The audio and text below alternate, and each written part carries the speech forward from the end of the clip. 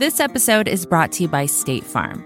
If you're a small business owner, you know that it isn't just your business, it's your life.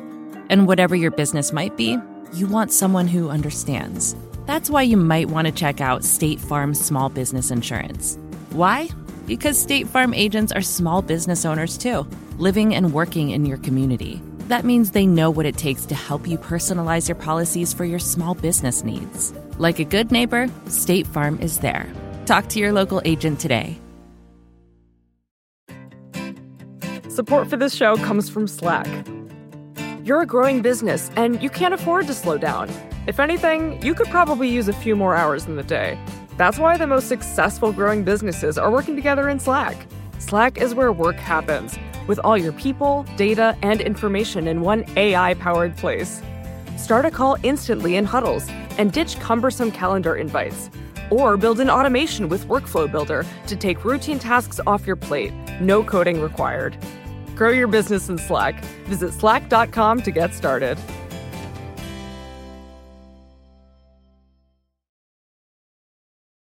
Ezra, this is my new mission in life, which is to try and fix the mechanics of our government so it can actually deliver to us.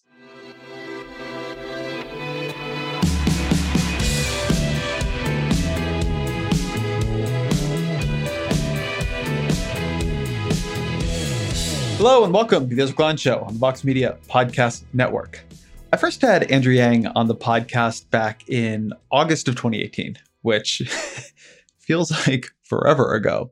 But I've known Andrew a lot longer. I knew him back when he ran something called Venture for America, which was trying to build on the Teach for America model to push young graduates of top schools to go do startups and small businesses in communities that had not been part of the huge wealth inequality in America, right? Go start things in the middle of the country. That was a super fascinating guy then. And then when he ran for president, I thought it was interesting, did not expect all that much to come of it. But he did, I think, a really remarkable job. He pushed ideas out into the mainstream that weren't there. And he modeled a kind of political decency. And oftentimes in the debate, in a way I appreciated, a quizzicalness. You could see him sitting there thinking, like, this is how we do it. This is what it looks like. That I always thought was valuable and refreshing. When Andrew was on the podcast last time, we debated a bunch about AI and what it would do to the economy, and whether or not a UBI would be the right solution, a universal basic income would be the right solution, even if AI did upend the economy. But a couple years later, we are living through a very different kind of economic upheaval. Andrew Yang is no longer a presidential candidate, though he did speak at the DNC and made some interesting points there that we talk about. He's now part of founded a group called Humanity Forward, which is trying to pilot universal basic income on a small scale. As he reveals in this show, he is thinking about or talking with the Biden folks about taking a role if there's a Biden administration. He's got his own podcast called Yang Speaks. Everybody's got a podcast now. But I wanted to have him on right now because we've been going through this series about mobilizing the economy. This podcast is part of that 4-part series, the final part. Unbox, the series is called The Great Rebuild, and it's made possible here and there by Omidyar Network, which is a social impact venture that works to reimagine critical systems and the ideas that govern them and build more inclusive and equitable societies. My part of it, the part I wanted to do here, was about how do we remobilize the economy post-COVID? And so we've looked at the Green New Deal. We've looked at thinking about how to remobilize the economies in general, going all the way back to the work of John Maynard Keynes. We've talked about what to do for children. And the question I had for Andrew is something like UBI and economic mobilization, is putting money into the hands of people, which to the extent Congress seems comfortable doing anything, it tends to be that. Is that the right way to mobilize the economy? But we also talk about a lot of other things in here, from the right stance towards technology to the importance of making government function differently and better to the kinds of values that drove Andrew on the campaign. This ended up being a super fun conversation. You can find all the podcasts in the series, plus pieces from the highlight, including a special issue coming in September at vox.com/the-great-rebuild. Again, vox.com/the-great-rebuild. But here, with great pleasure, is my podcast with Andrew Yang. Andrew Yang, welcome back to the podcast. Thanks, Ezra. It's great to be here. So in the time since you've been here, you became a famous Democratic presidential candidate, went from long shot to one of the last 6 or 7 standing in the debates. How has your life changed? Well, my life has not changed as much as one might think, Ezra, because of COVID. I have been in with a family similar to you and Annie and the little guy. Is it little guy, right? Little guy, 18 little months. guy, I had that right. Good. So little shrieking guy. Yes, they do tend to shriek a lot. My first was a real shrieker, and he remains so to this day. And that was a while ago for me. Well, my older is 7, so he's a still shrieky 7-year-old. But my life has been similar to many other Americans, where I've been in my house a whole lot, been Zooming a whole lot. And so I certainly feel grateful that I have the ability to contribute and help in a greater fashion than I would have months ago. And super indebted to everyone who supported my campaign for that. And no. You're giving me the political answer here. Don't give me that. Like, you represent something for people now, and you didn't before. People put hopes in you, and you hold those. And you, like, how does that feel? You've become something you weren't before. It's a lot to hold on your shoulders. Wow, Ezra, you sound like you're speaking from experience. Do you hold a lot of people's hopes and dreams over there? You want to? Listen, I got no gang, man.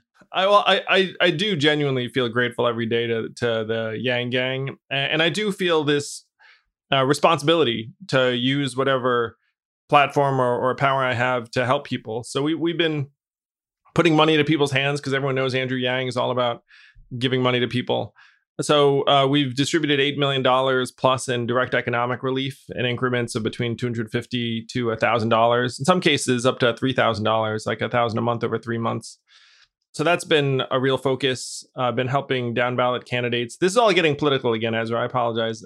So, I mean, I genuinely have felt a ton of responsibility to do as much good as I can, because there's so much suffering and pain and anguish right now in the country. And I feel like I'm one of the relatively few people who might be able to help. We're going to talk a lot about UBI in this conversation, as people might expect, and giving people money and how that might remobilize America. But I want to talk about something from your presidential campaign that I was reflecting on. When you began the run, and you and I have known each other a long time, way before you ran for president, but when you began the run, I understood it as a campaign based on ideas that you thought should be in the national conversation and weren't. And then what surprised me about the campaign, the way it played out, was how much you emphasized an approach to politics, a way of talking to each other, a way of talking about each other that felt different. And I'd like to hear your thinking there, how your thinking evolved during the campaign on political persuasion, and what interpersonal values were missing in politics that you felt able and felt some resonance from bringing into the race. Ezra, I have to say, it was a real surprise to me, where when I showed up on the scene, I thought I would be received and perceived as to the left of Bernie, where I thought that people would say, even Bernie didn't go so far as to say, give everyone money. like Bernie, stop short of that. And that I was somehow going to be the most progressive seeming candidate. And I used to joke that I was going to be like Bernie, but younger and more Asian. But that's not how I was received at all. I was received actually as this alignment type figure, where I was talking in terms that other candidates were not.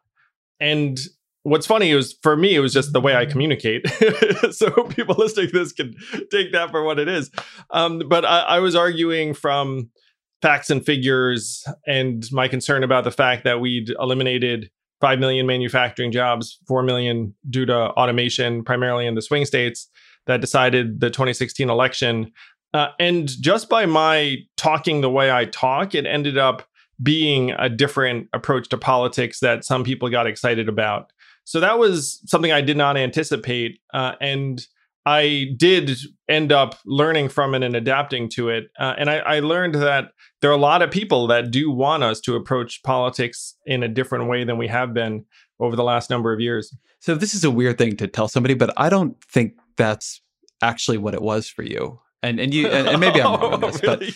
but as As somebody who also built some career on being good at communicating in facts and figures, and also in the aesthetic of communicating in facts and figures, right? I didn't have a math pin, but wonk blog and charts. And, there's both the reality of it, which you try to do in a real substantive way, and also the signal of it. There are other people who did that too. I mean, Elizabeth Warren is a very facts and figures oriented candidate.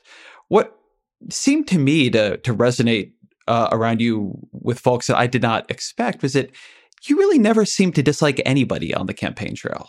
You didn't dislike people who didn't agree with you. You didn't dislike people who insulted you. You didn't dislike the people you were running against. You spoke fondly and with a lot of empathy towards people on the other side. The way you framed your policies had that dimension. You're talking about Bernie Sanders and imagining yourself to the left of him.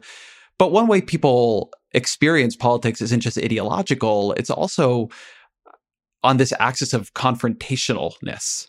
And you had a pretty distinctive left policy agenda, but on the confrontational axis, you were way down, right? You would talk to people Democrats would rarely talk to, go on programs they would rarely go on.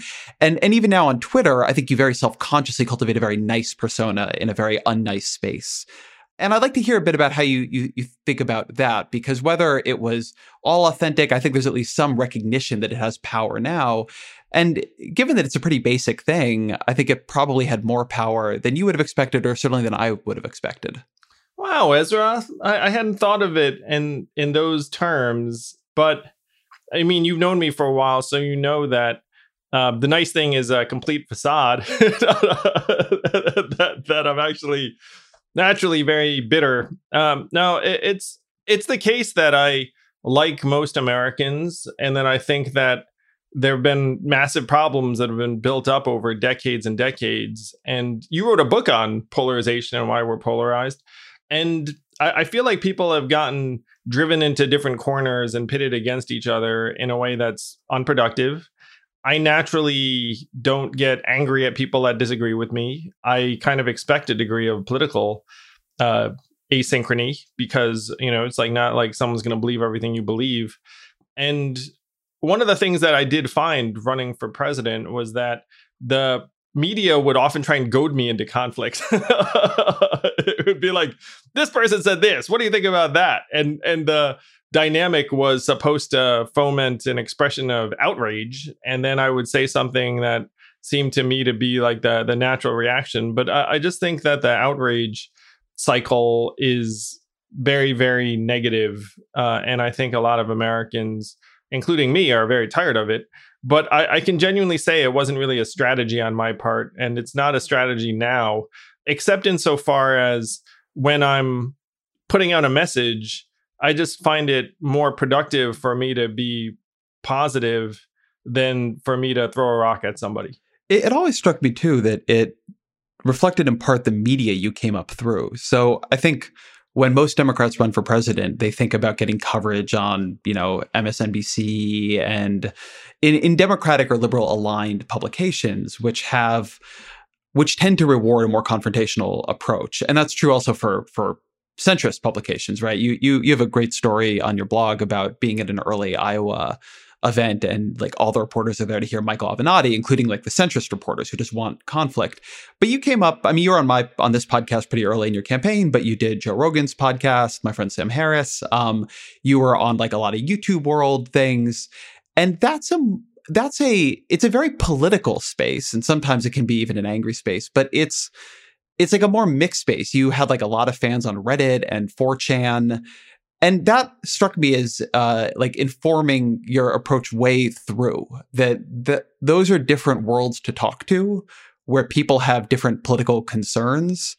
And it always struck me that you ended up representing a slightly less polarized media in what ended up working for you and what you then were rewarded for saying and representing in politics.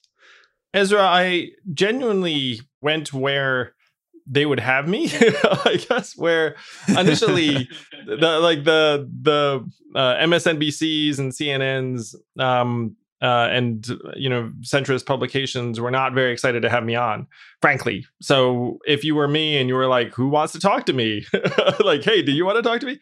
It's one reason I'm grateful to you, because you had me on when others were not. And so I'm grateful to you. And I've always seen you as a very, very smart, fact-driven purveyor of what you regard as truth, and it's one reason I appreciate you in this conversation so much. And I did not get that vibe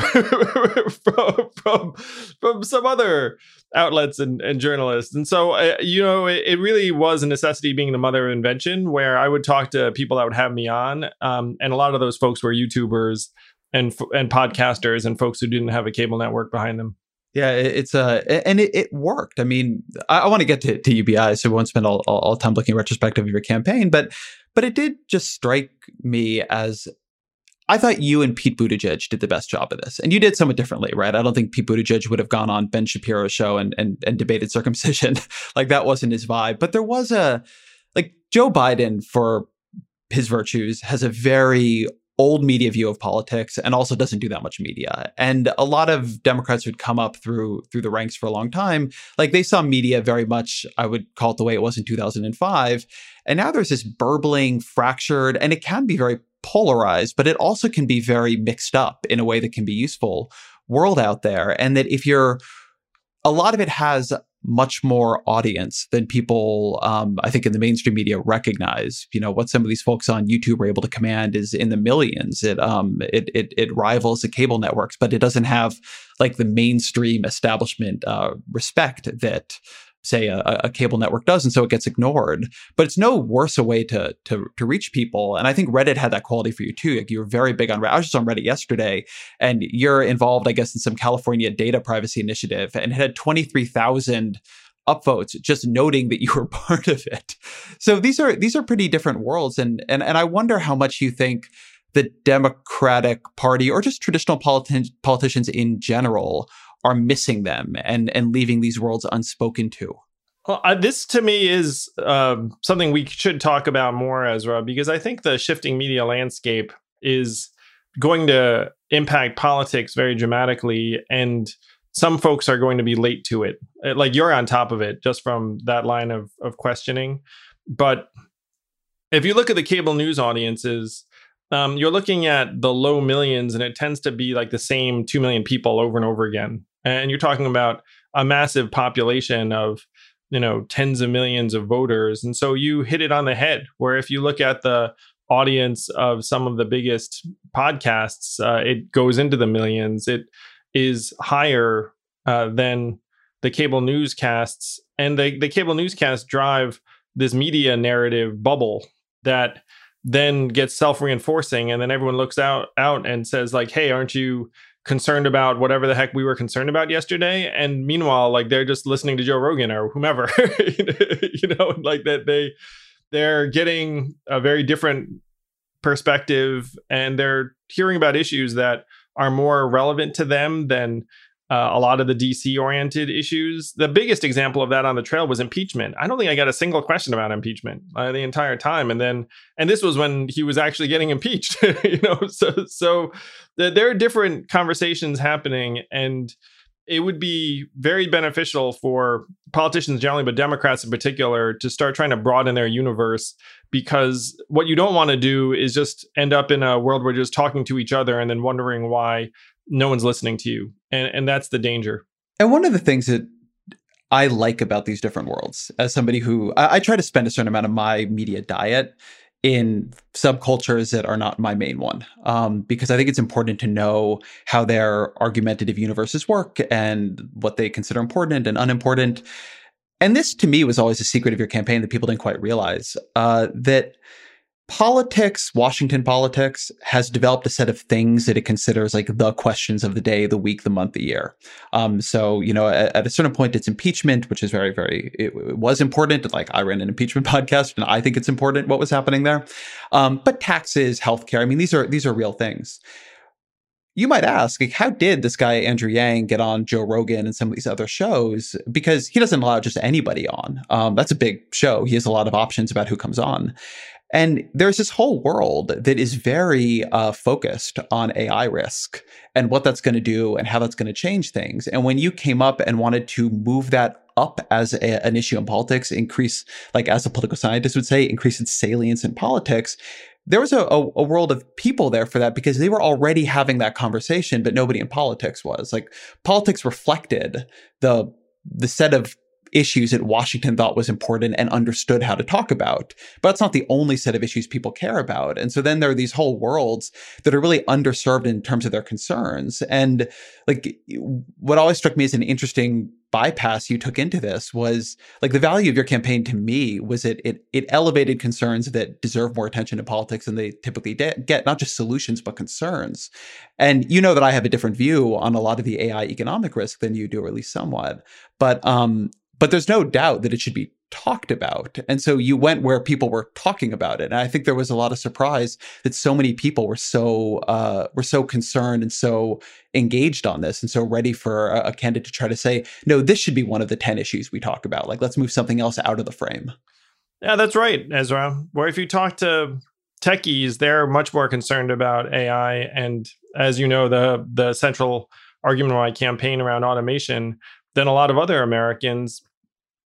And they were happy to talk to a political figure who was talking about something that they'd been thinking about for months or years. And one of the funny byproducts of it all was that I ended up having conversations with people that didn't feel terribly political, if you know what I mean. It was like, look, like, what's going on with AI? Like, what should we be concerned about? Like, what does that competitive landscape with China look like over time? And because of that, I ended up reaching audiences that generally did not consider themselves super political. And hopefully I did broaden the range of concerns that we should be looking at as a country. It wasn't very deliberate on my part. I mean, I just cared about what I cared about and went to folks who also cared about it. But it is a sign how both DC and the media have this relationship where there's like a set of prescribed concerns that may or may not line up with the concerns around the country. The Ezra Klein Show will be back after a short break.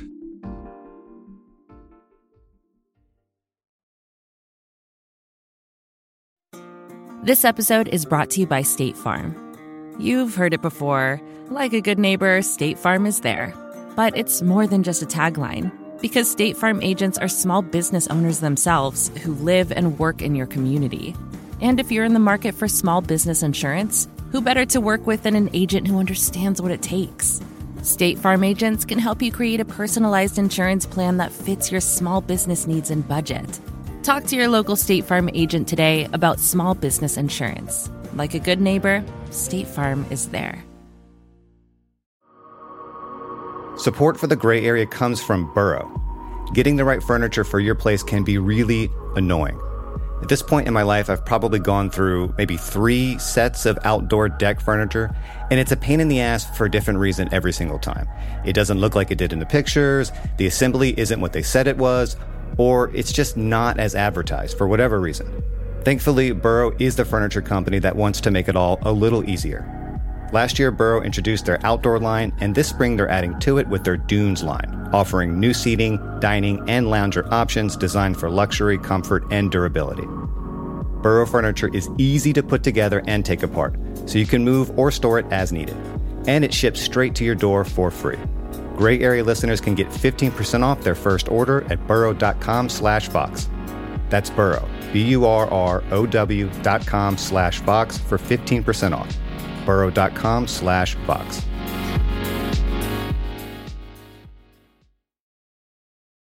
One of the things that I think politics systematically underrates in importance and tends to be very bad at talking about is technological change just in general. How important it is, what is happening with it. We functionally live in a gerontocracy where I think Nancy Pelosi's 80, Trump is 74, Joe Biden is 77, Mitch McConnell is in the upper 70s. I think he might be 77. Like, this is not the most tech-forward leadership group you could possibly imagine. And so a lot of what is changing in technology, which is really important, I think it gets underplayed. So let's have a little bit of a conversation there. AI. How has your thinking changed on it in the past few years compared to 2 years ago or whatever it was when we talked? Do you think the landscape there has changed? Do you think there are things people should know that have happened? A lot of the things I was concerned about have now come into full view because of the pandemic. And you know that companies that were considering investing in AI and robotic meat packers and the rest of it, and robot aisle cleaners in the grocery store, now those companies are accelerating the investments. And the example I use is that now if you get a Domino's pizza and a self-driving car, you're excited because you had less human contact, whereas before it seemed a little bit creepy. Same with the self-checkout aisle. And if you look at AI, there's this new release that now can do a lot of writing and basic summaries on a level that's indistinguishable from human journalists. You're talking here about OpenAI's GPT-3, yeah?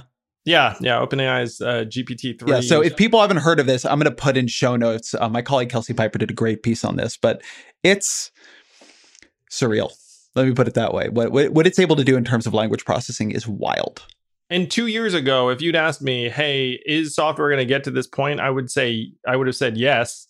But then you could still argue over it. You know what I mean? And now 2 years later, it's here. And you can see the commercial potential of this technology. One of the reasons why I was so concerned about the impact of AI on our labor force, Ezra, is that I know how many, frankly, inefficient jobs there are in a lot of these major companies, where if you gobble up another company and you have two different systems, you might keep dozens, even hundreds of folks around just to keep the systems talking to each other. you know what I mean? Like there's a lot of weird stuff when you get into the bowels of some of these organizations. And I knew that over time, AI could end up making a lot of those types of jobs less and less central. The arguments about human labor and AI, they tend to be non-market driven and kind of romantic. It'd be like, oh, like you can never replace a human who does what Ezra does or what Andrew does or whatnot. But, a lot of our work is more replaceable than we like to think. And what's funny is if you ask Americans about this, they will actually say a majority of other people's jobs are automatable and subject to technological replacement. And then if you ask them about their own job, the vast majority will say, not my job. That's just the way we're wired. It's why I'm fleeing to the high ground of podcasting. I mean, they're going to come for the columnists way before they come for the podcasters. It's much harder for AI to have a good conversation than for it to just write up a take on the GDP report.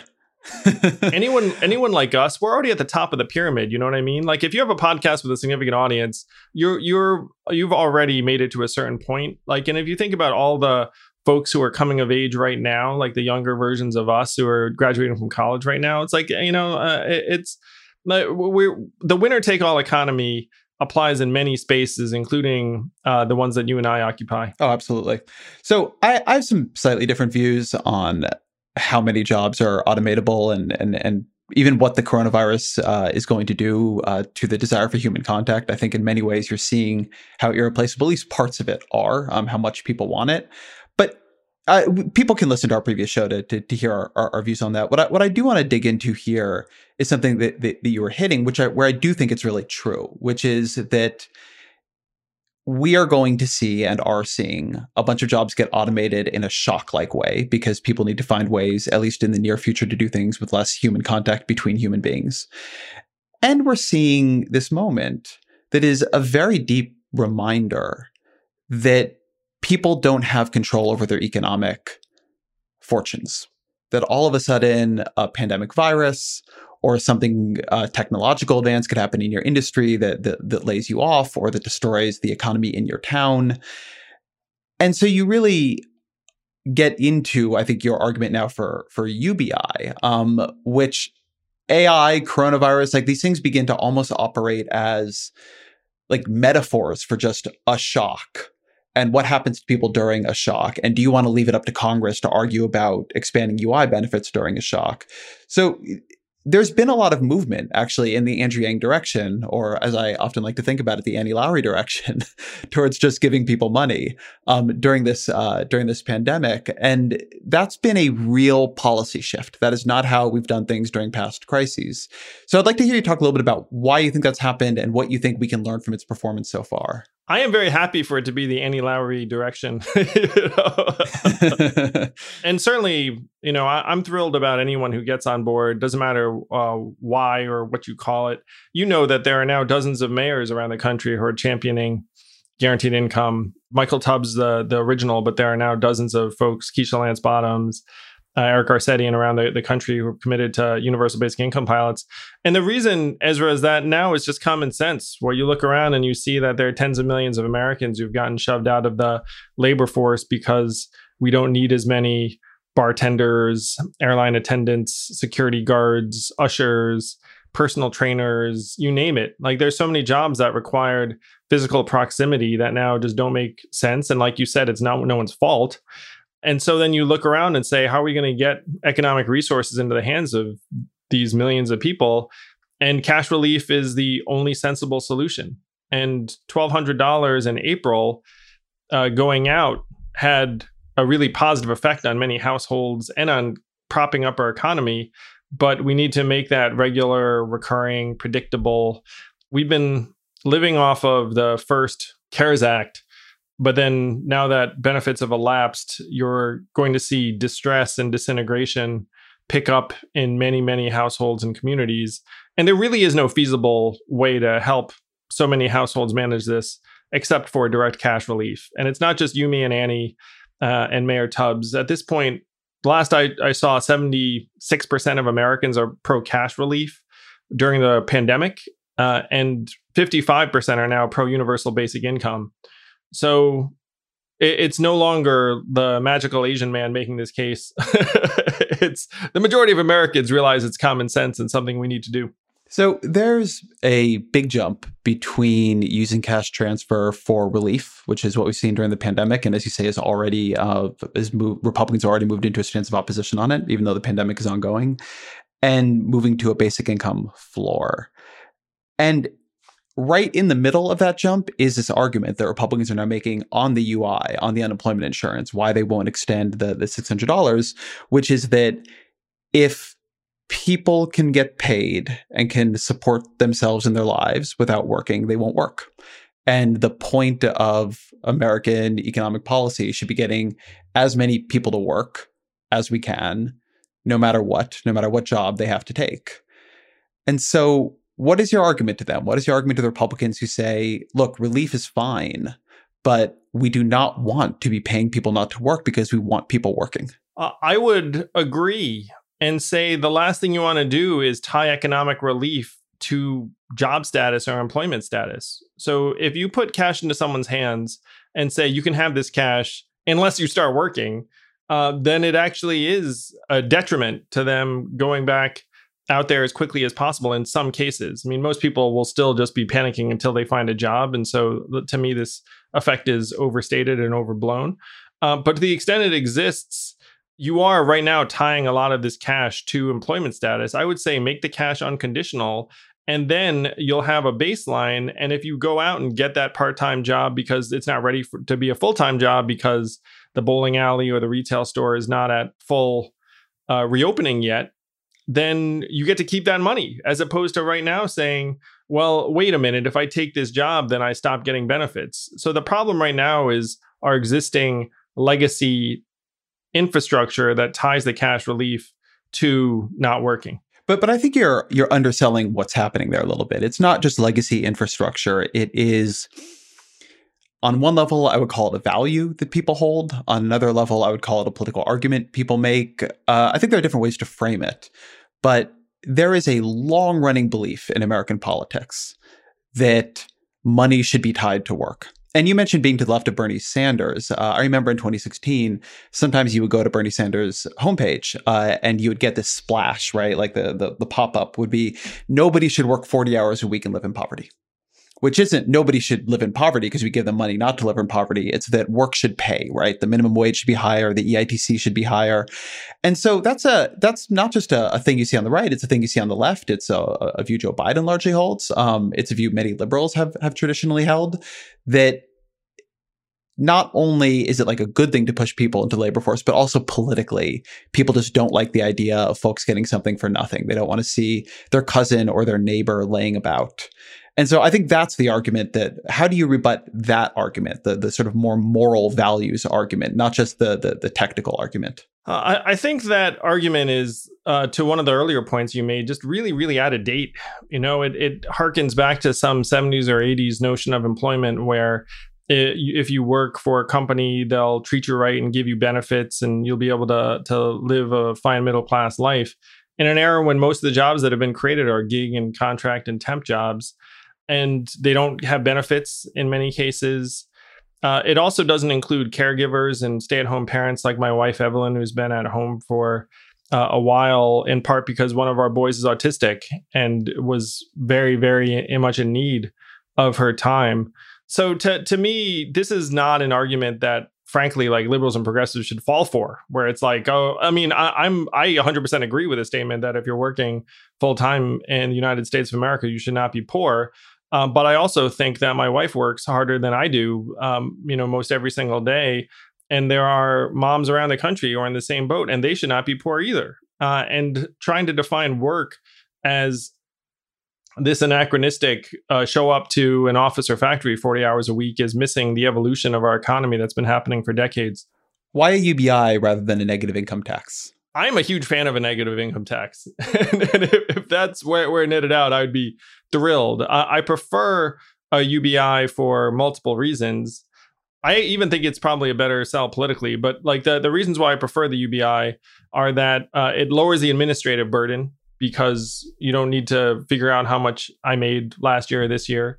It removes any strange shenanigans in terms of trying to report a low income. Like if you have like a couple, for example, you could be like, how about I work and you don't work, and we'll make it so you don't have any income, and then we'll make it so you get some money the following year. And it alleviates a timing of payments issue, because if your circumstances change from one year to the next, you're not likely to get your negative income tax immediately when you might need it immediately. And politically, I think it's more appealing to be able to say to everyone, look, you have intrinsic value. This is how much you get for being an American, a human being. But I'd be thrilled with a negative income tax if that's where we wound up. I mean, if you alleviate and eradicate poverty, I am all for it. Do you think the U.S. government has a spending constraint on it? Could we do a UBI and a Green New Deal and Medicare for all and just put it on the national credit card, or do we have limited resources and we have to make choices between them? Well, the argument I made on the trail, Ezra, which I sense you'd agree with, is that we have a revenue problem in that the biggest winners in the 21st century economy are paying zero or near zero in taxes very often. And the most prominent example is Amazon, the $1 trillion company that paid zero in federal taxes last year. And so what I said to folks is like, look, if you have Amazon paying zero in taxes, you're going to have affordability problems for sure. And that if you harness the gains from the Amazons and Apples and Netflixes of the world, then you have a lot more revenue to work with very quickly. And then if you put that money into people's hands, that money does not disappear. It ends up going right back into the local economy in the form of car repairs and daycare expenses and the occasional meal out. And those businesses all then create more opportunities and can create virtuous cycles that help end up creating jobs and human well-being. But the big thing, Ezra, I think, is that we need to stop measuring our economy in terms of these narrow economic outputs, where if you try to figure out what's good for us by what's good for the stock market, then you're lost. And so if we wait, but I'm going to hold you on. I'm going to hold you on this argument before you go into it, because I want to stay on I'm not measuring our economy by narrow economic outputs by GDP right here. The question I'm asking is can we afford it? Do I know we need to pay for? Yeah, do we need to pay for things like this? And what I would say is, I know the corporate tax data on this stuff, well enough to say that the list of things I just gave you, Medicare for All, UBI, and Green New Deal, you could do everything that the folks I know who want to tax corporations and rich people quite a bit more think we should do. And in most cases, I want to do those things too.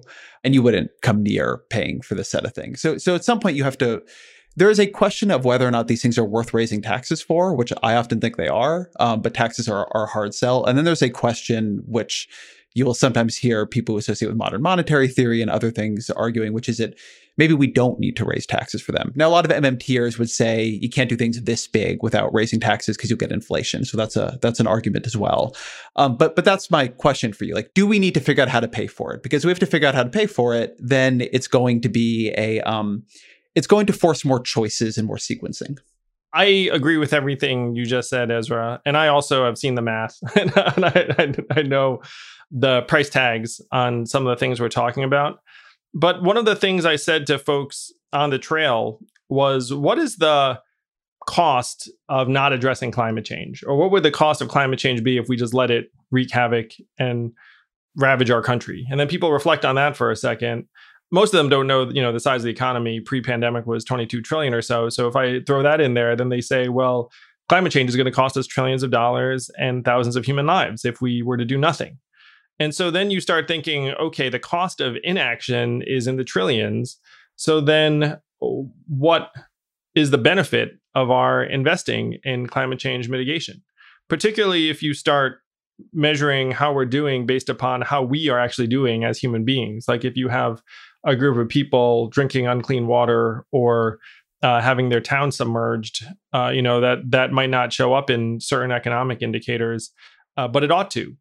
So the way I'd answer your question is to say that we should not be thinking we can just do everything under the sun in terms of putting it on the government's bottom line, but we can be much, much more aggressive than we currently are about making large-scale investments in our own future, in our infrastructure, addressing climate change, and putting universal basic income into our hands. Because in many cases, a lot of these investments will end up paying us back in both human ways and economic ways.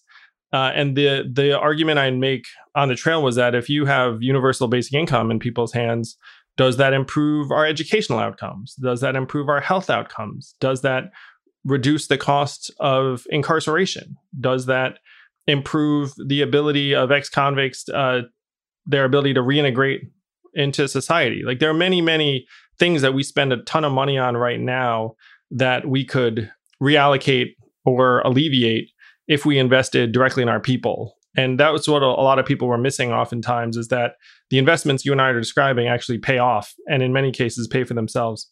So I couldn't agree more on the disastrously narrow way we think about investment, and particularly on climate change. But that actually gets to the core of the series that this podcast is part of, about remobilizing the country. And on some level, we're not going to be able to do everything. And so one of the things that I think about, if it were up to me, what would happen first?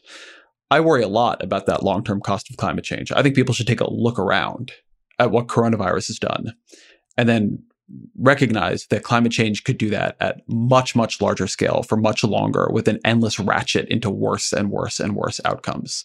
And so if you don't like this, maybe let's not let that happen. As we think about, or as the Joe Biden administration or any administration thinks about what to do first, there's going to be a tension between the government saying, hey, let's remobilize the economy to this purpose, say a Green New Deal and climate change, or let's get money into people's hands. Let's try to give people demand side stimulus. Let's mobilize around things like cash transfer payments. As somebody who's been in the UBI game for a long time, but also I think takes climate change pretty seriously and takes preparing for the future pretty seriously, what would you like to see happen first? I think we should be investing in people immediately, because I'm terrified as to what's happening in households and families around the country right now, Ezra, where no, it's a stressful time for me and Evelyn and my kids. I'm seeing my kids suffer somewhat for the fact they just don't see other kids. And I feel like we're very, very fortunate on the high side. If you look at the mental health statistics right now, they're staggering in terms of depression, use of the crisis text line. Like there's just a lot of pain right now. And so the first thing we have to do is just make sure people can put food on the table and keep a roof over their head and not have mass evictions and the rest of it. And so there are the structural ways that you can do that by, for example, continuing an eviction moratorium. But to me, those are temporary measures in a way that putting cash into people's hands would be more direct. Obviously, in my case, it would be in perpetuity. And I think you would see a lot of folks have their heads up very, very quickly.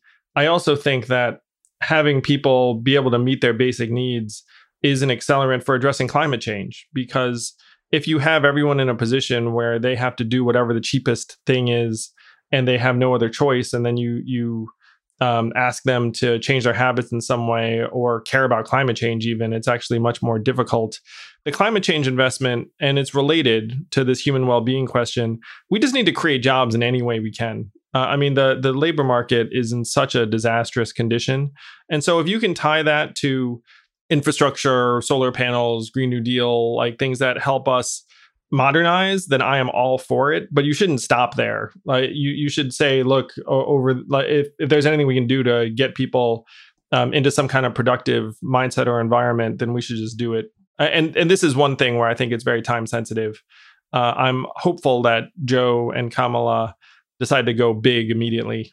I always find that in politics, there's an allergy to this prioritization conversation, because on some level, of course, you should do everything like you can and everything you need. And in my experience, watching the way administrations go, that ends up being a recipe for neglecting long-term problems. So there's always a set of immediate crises, right now more than at most times, but always there's things people can feel in the moment. And the endless problem of climate change is that as much as we can occasionally feel it in the moment, if I walk outside of my door right now, I will breathe in smoke because California is now on fire 3 months of every single year. As much as there are places where people can feel it or can argue that they're feeling it, they don't feel it in the way, and it cannot be as tightly coupled with the pain they have as coronavirus, as losing a job, as losing health insurance.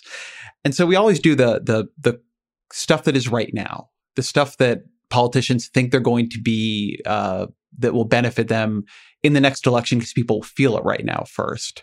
And then by the time you've done that and had those vicious battles and exhausted your political capital and made people take hard votes and had the Chamber of Commerce spend $250 million against you, that long-term stuff you wanted to do is just gone.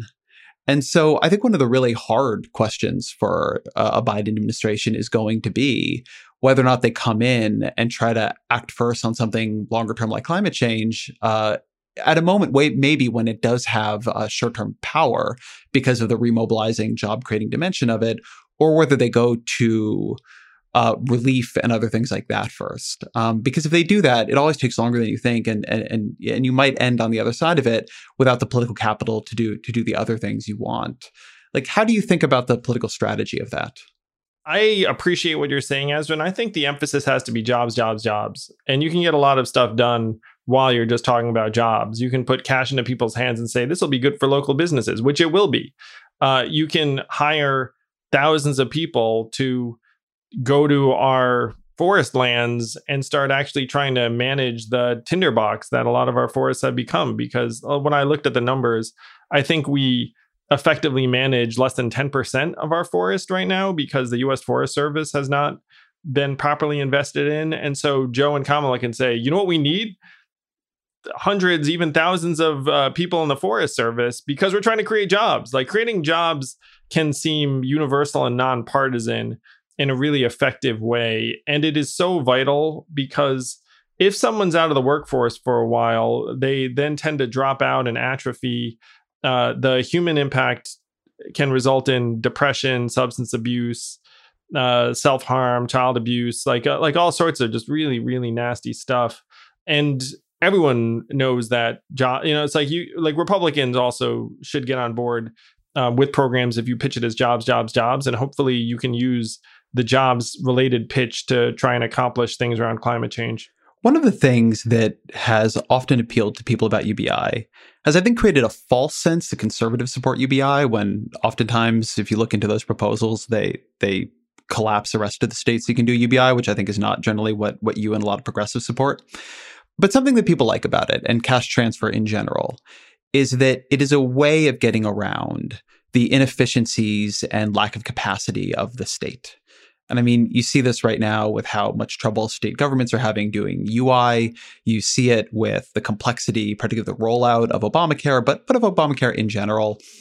It is hard to make the federal government work. And doing things where the federal government has to do a lot of complicated things it's even harder. And there's possibility for corruption and for self-dealing and all the stuff you read about in the papers. And meanwhile, Social Security is a program that works really well. And so there's an appeal to going in that direction. I'm curious, as you were on the trail and as you've thought about this, and somebody coming from a background that was often very concerned with efficiency in the private sector, how you think about that problem, the deep lack of trust Americans often have in the federal government to do hard things, and the more often than I think a lot of progressives would like to admit, times when both state and federal government prove that mistrust had validity. Like how should a Democratic administration think about and address that fundamental failure and political problem? This was one of the big elements of my pitch to folks, Ezra, which is I said, look, a lot of people are not that confident in our government's ability to take resources and deliver value to you, to us, in a way that you'll actually feel and be able to utilize every single day. But if it's in the form of cash in your hands, then you'll be able to utilize it in a way that like benefits you the most. Like you can solve your own problems. And there were a lot of folks who were not traditional Dems who were very, very sympathetic to that line of thought, which I happen to believe and agree with. And you talk about healthcare.gov. I was looking into the rollout, which we all remember in 2013. Ooh, boy, do I remember that rollout. Yeah, no, it's painful, and like you look at it and it's not exactly inspiring confidence in folks. And you have to take that to heart. Like if you're a Democrat and progressive, which I consider myself, you have to have ambition as to what government can do, but also a sense of reality as to how government can deliver that value to folks. And if the government puts cash into people's hands, it's going to produce so much value and also increased confidence in government among Americans, where you look up and say, well, the government got this right, like this cash certainly helped me a lot. And like I then turn around and got groceries or got my kid, a tutoring session or whatever the heck it was. And that becomes a very, very powerful glue to help knit us back together instead of just constantly saying, don't worry, this stuff's happening. And you should appreciate that it's happening because I'm telling you about it. Instead, it's something that they'll see in their bank account every month. It's just a very, very different experience that I think can actually bring the country together in a powerful way. My friend Tyler Cowen, who's an economist at George Mason University, has a great podcast called Conversations with Tyler. I think one would describe him as a libertarian-leaning economist, but he's a very idiosyncratic political thinker. Over the past year, he's made this argument for what he calls state capacity libertarianism, which is I think it's a little bit of a strange idea in that he's arguing that libertarians should or need to move in a direction of worrying more about what the state can deliver than just about how to take the state apart, which I think for obvious reasons has some issues inside the Libertarian Coalition. But I've been thinking about state capacity progressivism because I think people assume that like all progressivism is focused on state capacity. And in my experience, it isn't at all. That progressives give very, very little thought to the capacity of the state to accomplish their goals. And this goes from how policymaking happens. It's like everybody knows I am obsessive on the topic of the filibuster because if you don't do something about that, you can't pass any of the legislation, not literally any, but a lot of the legislation we're talking about is just dead letter, the way the federal government is structured, the way elections happen, but then also within the government itself, how procurement works, how regulatory feedback works. I mean, there's a million things that are really hard and over time have come to work quite badly. And I think that progressives overestimate how well the government is actually working right now, or at least how well it would work if they controlled it, and that it would be good. I take the point you're making here about a policy feedback cycle where, say, a relief payment creates a sense that the government can actually help you, and so you should trust the government to do more, and maybe you build up the ladder that way. But I also just wish I heard more from Democrats in power about how you're actually going to make the government work, how it's going to be able to absorb technology faster, how you're going to make it so that Congress, when you have power, can actually return and revisit legislation that can work a little bit better, how you're going to make things just move a bit quicker. That we've gotten so trapped in this government good or bad argument that you end up having a lot less focus than I think you need, given the size and complexity of particularly progressive ambitions for government, on how the government works and what do you do when it's not working? How do you fix that? How do you identify it? How do you surface it? I think it has shown in our coronavirus response really poorly. Ezra, I cannot tell you how much I agree with what you just said. It is so important. Do you have like a name for this school of thought right now? Because we need it really badly. There's just like this entire government good, government bad argument. And instead, what Americans hunger for is smart, effective government. You know, we can see that government has become less effective, certainly at the congressional level, very obviously, but also in other aspects. And no one's having the right conversation around that. So do you have like a name for this concern and a school of thought? Because I am 100% with you and I've been thinking about the exact same thing. I'll think of naming. I mean, I feel like you should give Tyler Cowen. I can't believe that the term state capacity libertarianism took off. So maybe state capacity progressivism will too.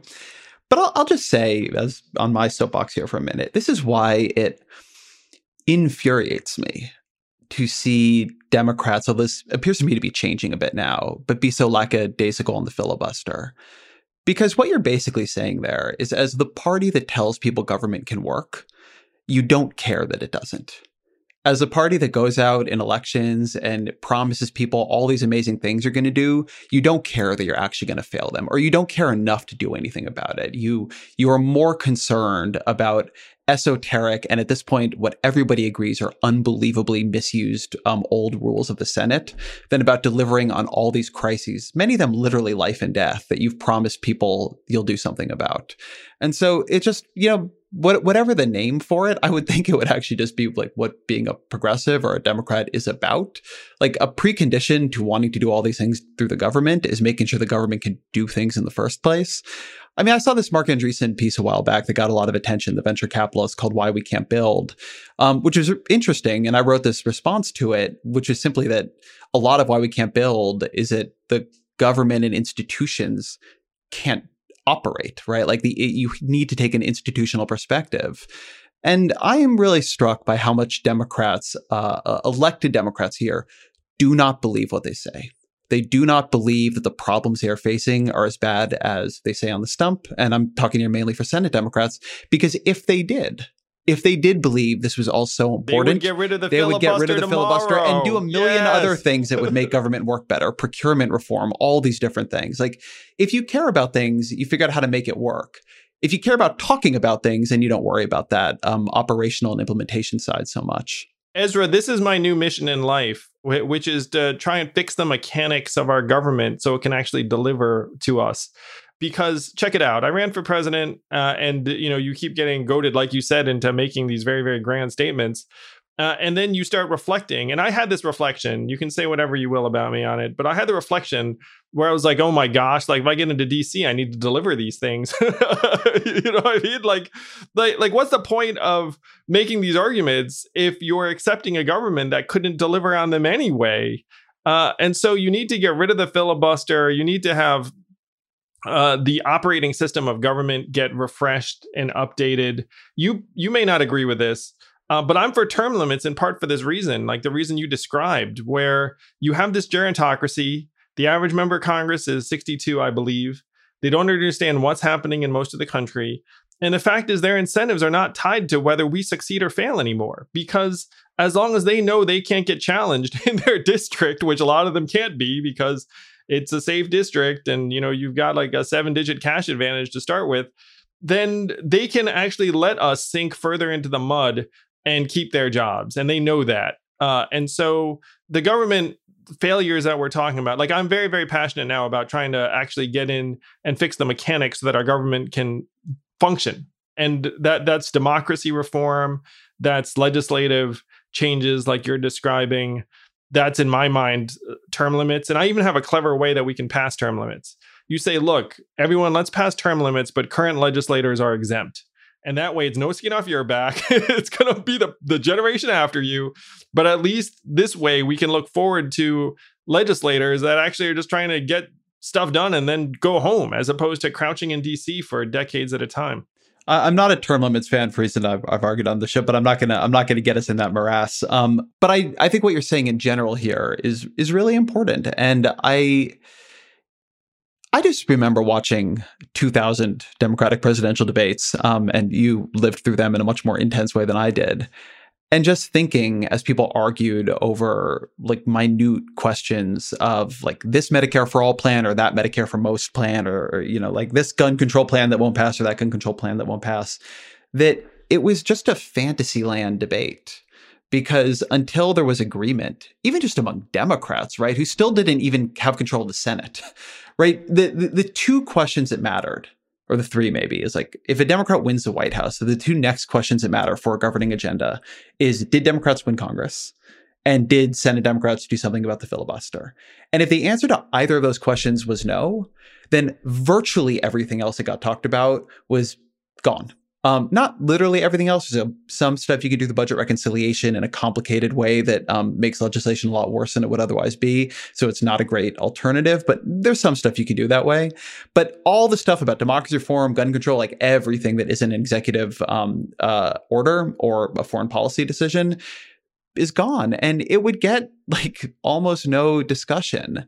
And it all just struck me sometimes as a very, I would call it unserious, but it's actually not harsh enough. It was a deceptive way of doing politics. It seemed like a bizarre theater performance. And this is from someone who is part of it. And I would react to it being like, wow, like these are our lines. Like what's going on? Like what are the stage directions? And so, Ezra, I've got a name for this, like the mechanics you're talking about of this movement. It's like the let's get real. Like let's stop playing in fantasy land and say like, okay, like what can we actually get done? What are the rules we need to change to get it done? Who do we need? Because so much of our politics is degenerating into value statements. It's one reason why I think I seemed different is because people kept sticking a mic in my face and saying like, make a value statement, make a value statement. And it's like, I'm just trying to solve problems. Like the main problem I want to solve is that people are poor for no reason. And that if we change that, we'd change a lot of other things very positively, including, I believe, our fractured politics, at least in some measure. But you're like the let's get real stuff. I mean, you're right. Like if you have a filibuster, it doesn't matter if I change a couple seats here and there. Like you're never going to get to a threshold where you can pass the filibuster. There's nothing in the Constitution about a filibuster. It is just some weird, arcane, esoteric Senate rule that took on a life of its own. And so if you're willing to put that rule above getting stuff done, then what are you doing there? The Ezra Klein Show will return after a quick message from our sponsors.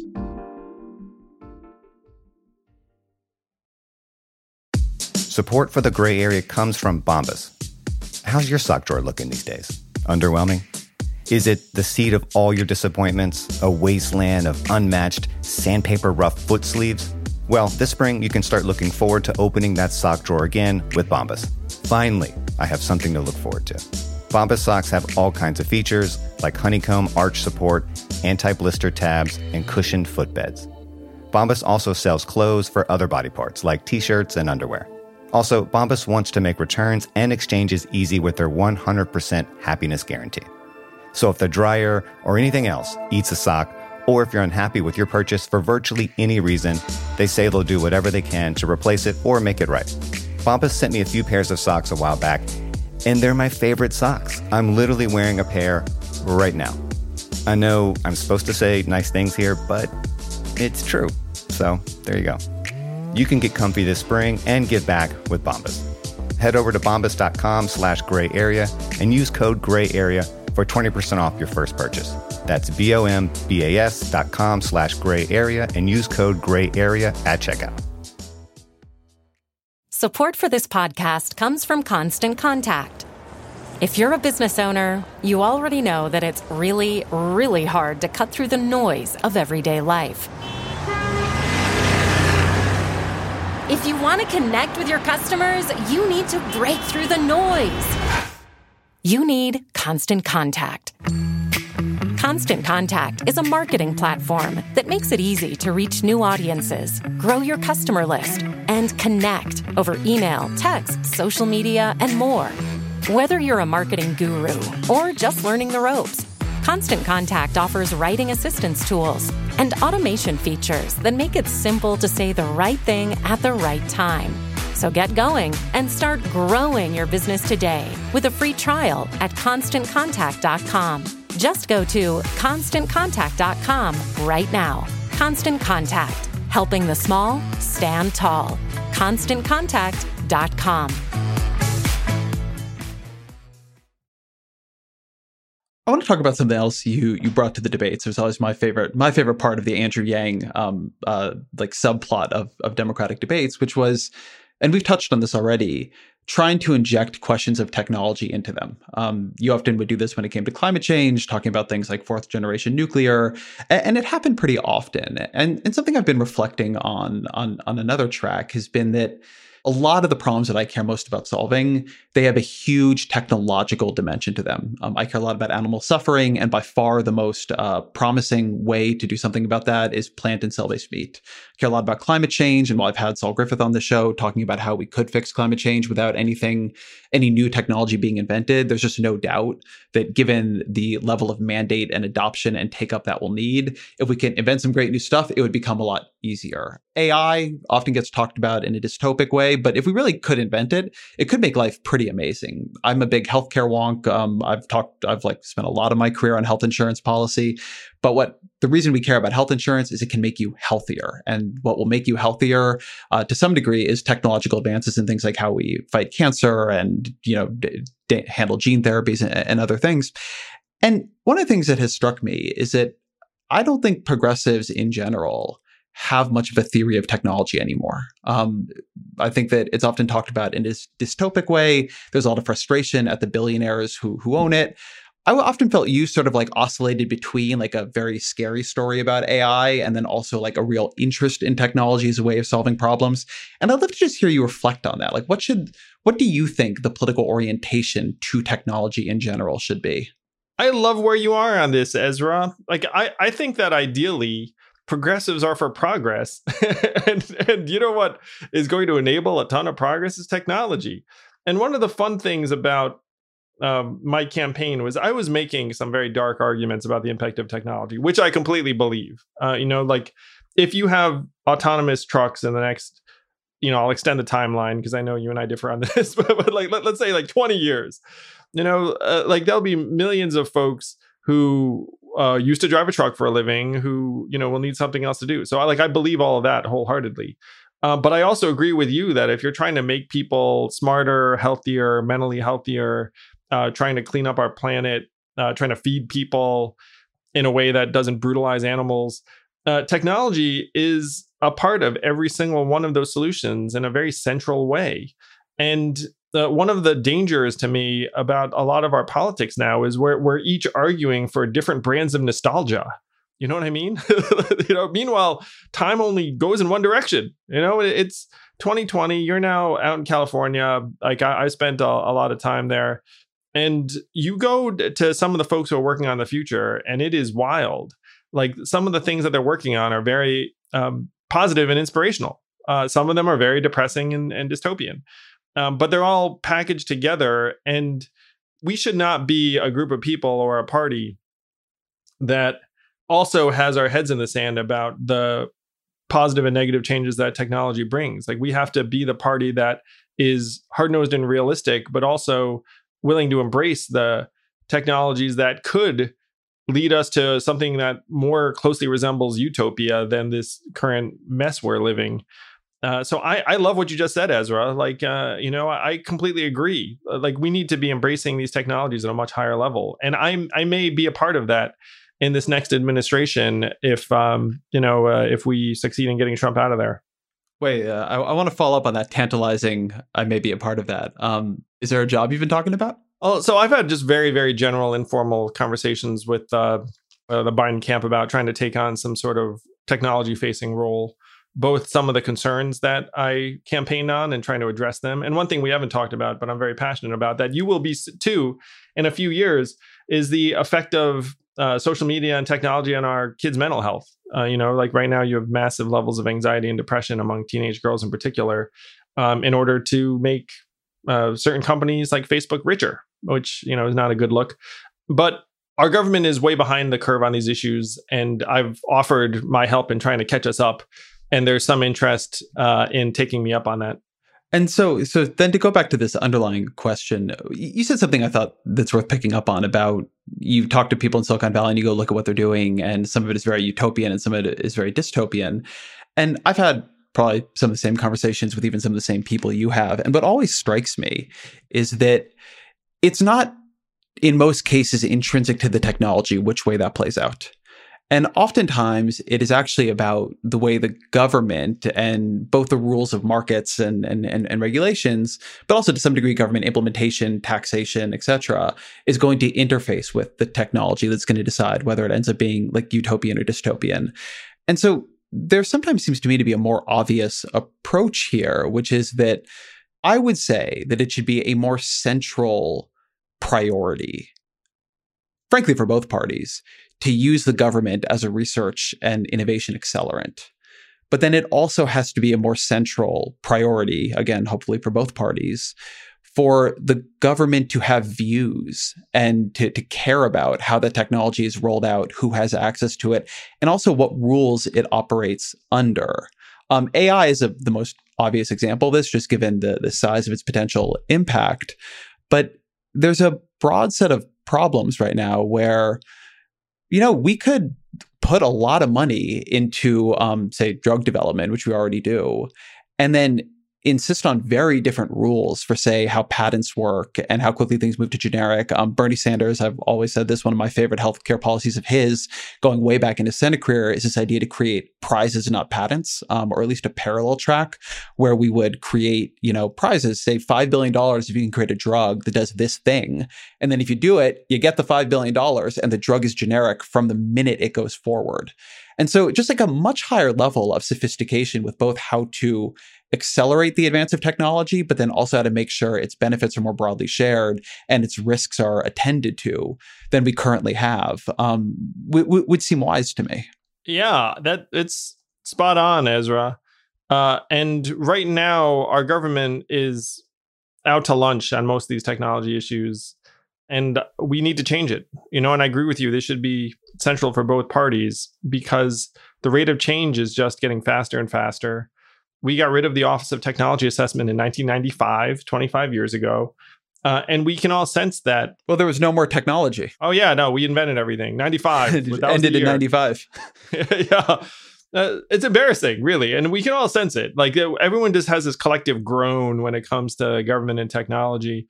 And then again, you have something like healthcare.gov where you're like, oh no, like they tried to make a website, I shouldn't laugh because it was freaking terrible.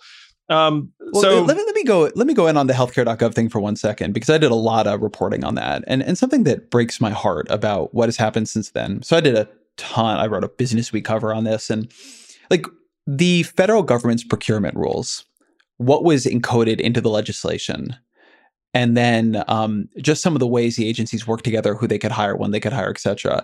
It was all just built for disaster. And the Obama administration people just didn't, very few people saw this coming clearly, or they would have done something to stop it. But in the aftermath of that unbelievable catastrophe, they actually did a lot of really good things. They created this group 18F. They brought in a lot more software development talent and began using, and at least I don't think they ever got where they needed to go or anywhere near it on changing procurement, particularly procurement rules around software, which you would never do procurement for software in the private industry the way the federal government. It was 1,800 pages of procurement rules. It's wild. And then it also meant that the people who understood how to navigate the procurement process were not the best software developers. They were these massive consultancies that had invested a lot in lawyers to navigate the procurement process. So anyway, there was a lot that was happening on that. I would say the Obama administration, in the aftermath of that catastrophe, which was on their lap, did a lot of really good things in terms of beginning to put CTOs in the agencies and so on.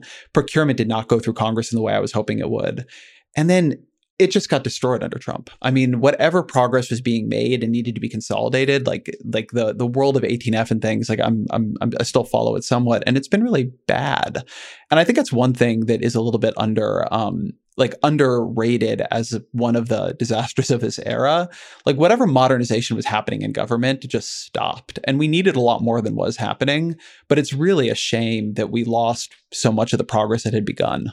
I couldn't agree more. And that's something that we should try and rev up and invest in meaningfully. I looked into it too.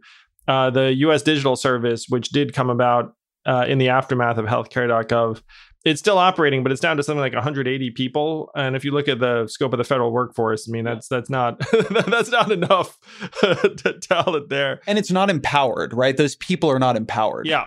So they're often on short-term stints, but even within their constraints, they're projected to save something like $600 million in government costs, and in part because of the procurement process you talked about.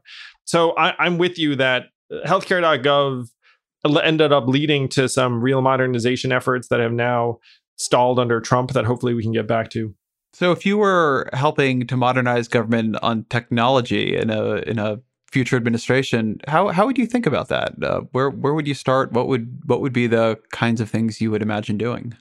You would ramp up the United States Digital Service and empower it, to your point. And you and I both know that there are hundreds, maybe even thousands of very talented technologists, designers, coders who would help government if they had a runway to do so and felt like they could actually be empowered, as opposed to going and just sitting in meetings and getting their hands tied in red tape and bureaucracy and the rest of it. So instead of 180, you should have something like 10 to 20 times that number of folks working to help implement some of the policies that folks are envisioning for us digitally. So that would be step one. You take what's been working and then you pour fuel on it. The other thing I would be trying to do is I think that there should be some kind of West Coast base of operation, in part as a talent enlistment move, because there are a lot of techies that might not want to uproot their families and head to DC. And so you need to give them a place to reside and land. And then we need to have actual experts get into the guts of the social media companies and the apps, because each of these companies is its own thing. Like you can't really have one size fits all, for example, 20th century antitrust rules when it comes to, Facebook and Instagram and the rest of it. Though I do think that they should not have allowed them to acquire Instagram. But that there are all of these features that are company specific that you need real expertise to try and get to the bottom of and see if you can curb the worst of the excesses. A lot of this conversation is operated in the implicit hypothetical that Joe Biden wins, because if he doesn't, most of the things we're talking about are not going to happen. But imagining the alternative path, what do you think a second Trump term would look like? It would be catastrophic, in my opinion, because we're seeing the deterioration and disintegration of our way of life. And I don't see that reversing itself under Trump. I think with Joe and Kamala, it still will not reverse itself as if by magic, but there's at least a chance that we'll get enough of a consensus to invest trillions of dollars in jobs, infrastructure, economic relief, healthcare, climate change mitigation, you name it. Like there's at least a chance. I mean, we have a multi-trillion-dollar hole that's been blasted in our annual economy, and tens of millions of us have gotten pushed to the side. And I said this in my DNC speech that, we have to give ourselves a chance, and we at least get a fighting chance with Joe and Kamala. So hopefully they're our next president and vice president. You made a point during the Zoom call of former presidential candidates that I thought was really sharp about the ways in which Biden has this magical power, you said, to when he endorses something, it becomes mainstream, it becomes normalized. Do you want to talk a little bit about what you meant by that? Yes. The magic of Joe Biden is anything he gets behind becomes the new reasonable. And I really saw this when he proposed this $2 trillion climate change plan, that if it had come out of Bernie's mouth, people would have seen as extreme. But because it was Joe, it was like, oh yeah, totally. That's the thing to do. And I also want to give credit to David Axelrod, who said something similar to me that I then ended up parroting in that Zoom roundtable. But Joe's magic is that he has the potential to be a transformative figure in terms of policy without ever actually coming across as transformative. It's a real gift he has. I want to ask you one more thing about a Trump second term. During the campaign, you talked a fair amount about Asian American discrimination. You wrote a Washington Post piece about feeling after the coronavirus that people were staring at you with suspicion in a way that hadn't been true before. There have been arguments about your approach to this in different ways. But when you listened to Trump during his convention speech, calling it the China virus and saying that, reelect him and he'll make sure to make China pay, like, how did that strike you personally? How did you see that playing out? No, I felt like it was Trump reverting to his usual playbook of distracting from his own failures by calling attention to, in this case, what he was characterizing as the Kung flu and the China virus and the rest of it. Certainly as an Asian American, it's painful because there's always a sense that somehow your Americanness is in question, and having Trump double down on that is really corrosive for the country, but it's painful for Asian Americans in particular. And I do feel like our Americanness has been questioned to a higher degree in the wake of the coronavirus than has been the case at really any point in my memory. The thing that I was reflecting on after it was when I started in politics as a journalist, sort of in the early 2000s, there was pre 9/11, but then very much post 9/11, this hunger for an enemy. And, people talked about the clash of civilizations between, the West and Islam. And there was this real desire, particularly among, I think, politicians who are comfortable in a Cold War consensus and a Cold War framework, to find the new external threat. And I'm not a big fan of the way China withheld information on the coronavirus. And I'm certainly not a fan of their movement towards authoritarianism, what they're doing to the Uyghurs. You can listen to past episodes of the show on this. But I'm really pretty scared of, and I think it would be very prominent in a second Trump term, this idea that you want to create an oppositional relationship between America and China in particular, but arguably Asia more generally, that politicians who see their own political safety in creating an enemy and creating fear in a world where we have to actually work together on threats like coronavirus, future pandemics, things like that. It's such the wrong lesson to me. And it's such a potentially dangerous thing that I feel like people don't actually talk about it that much, because I think properly one's feelings towards China right now should be somewhat complicated, at least on a policy level, not towards people there. But nevertheless, very little would be as bad as America. And if people have not really lived through this in Washington, I don't think you realize how quickly it can happen, as a clash of civilizations narrative becoming the dominant foreign policy framework, now not towards the Middle East, because that didn't turn out to be what they needed it to be to keep driving American politics for decades and decades, but now towards China. I agree with you on all fronts, Ezra. You and I agree on a lot of things. Who knew? There's too much agreement in this conversation. It's a disaster. No, we'll think of something to to disagree on momentarily. But a few things. Number one is, we all know that there's a military-industrial complex that likes to keep us engaged, shall we say, in a way to spend the $700 billion. Like a friend of mine who's an engineer at one of the big aerospace companies at the end of the Cold War said that they actually came together in a room and were like, all right, who's the next war going to be with? It's very dark. Those are the kinds of things you hear from folks who are attached to the industry. And I agree with you that Trump's playbook is to find an enemy. And in this case, it's going to naturally head towards China and the East to disastrous consequences. And the goal should be and I agree, it's a very, very complex, fraught relationship with some massive, massive problems and concerns around the things you described, and then some. Like their theft of our intellectual property, massive, massive problem.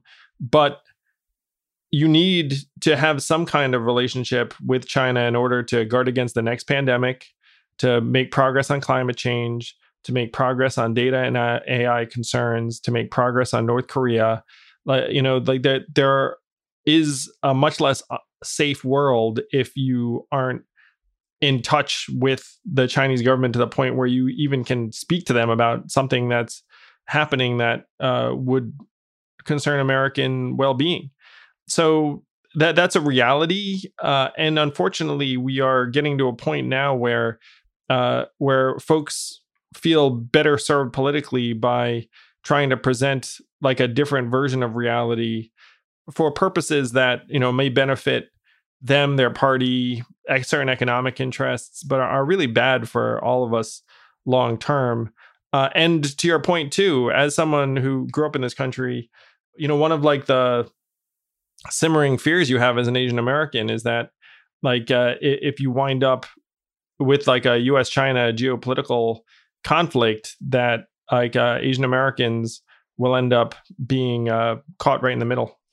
Let me ask you one more question that's political before we wrap up. We'll have to wait for more disagreement for the next podcast, which is, as somebody who's a newcomer to the institutional Democratic Party, I think you've probably voted Democrat before, but being involved in it as a political actor, I think is newer to you, and came in from the outside of it. What is one mistake you wish Democrats would stop making, a habit or idea that you would advise them to drop? Like, what is one way you'd like to change the Democratic Party? Wow, Ezra, I like this question. And, it's been a real learning journey for me. I said this in another context, but I think Democrats need to figure out why it is that many working class Americans do not feel like we are fighting for them or we stand for them.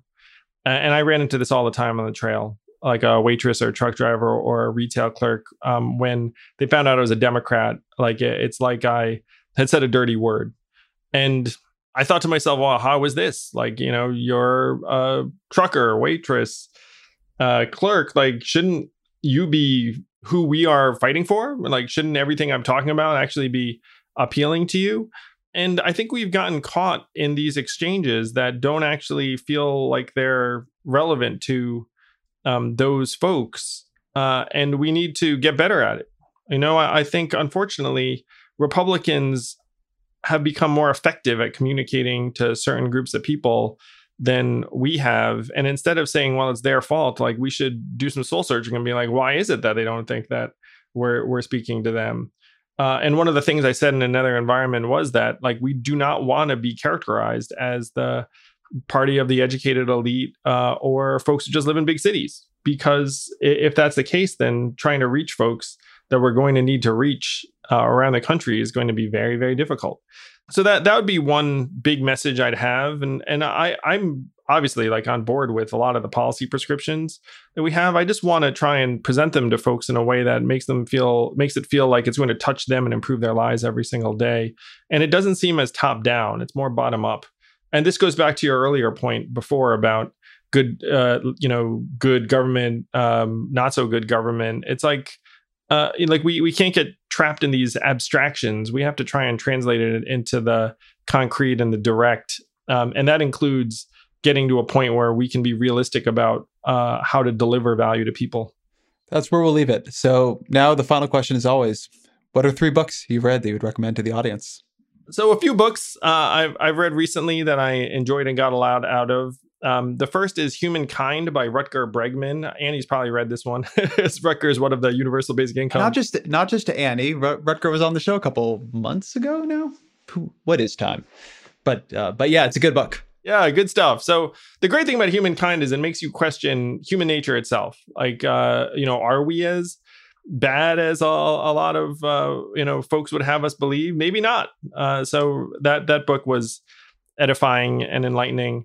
I really enjoyed Zucked by Roger McNamee. So if you care about what's going on with Facebook, it's a really easy to read narrative about one investor's skepticism towards Facebook that grew into more than skepticism. It actually started from non-skepticism to skepticism to fear and activism. And so if you're concerned about Facebook, Zucked is a good book to read. And then the third thing I'd recommend, which is probably near and dear to your heart, Ezra, is They Do Not Represent Us by Lawrence Lessig. And it's about democracy reform and how our representative government may not be that representative. And he started with problems around campaign finance reform, which are fundamental. But then he goes into various structural reforms around the need for ranked choice voting and other things. And I'm a huge fan of Lawrence's argument. It's something that I believe we need to be paying more attention to. Andrew Yang, thank you very much. Thanks, Ezra. Always a pleasure. Appreciate you. Thank you to Andrew Yang for being here. Thank you to all of you for being here, to Roger Karma for researching, Jeffrey Geld for producing. The Ezra Klein Show is a Vox Media podcast production.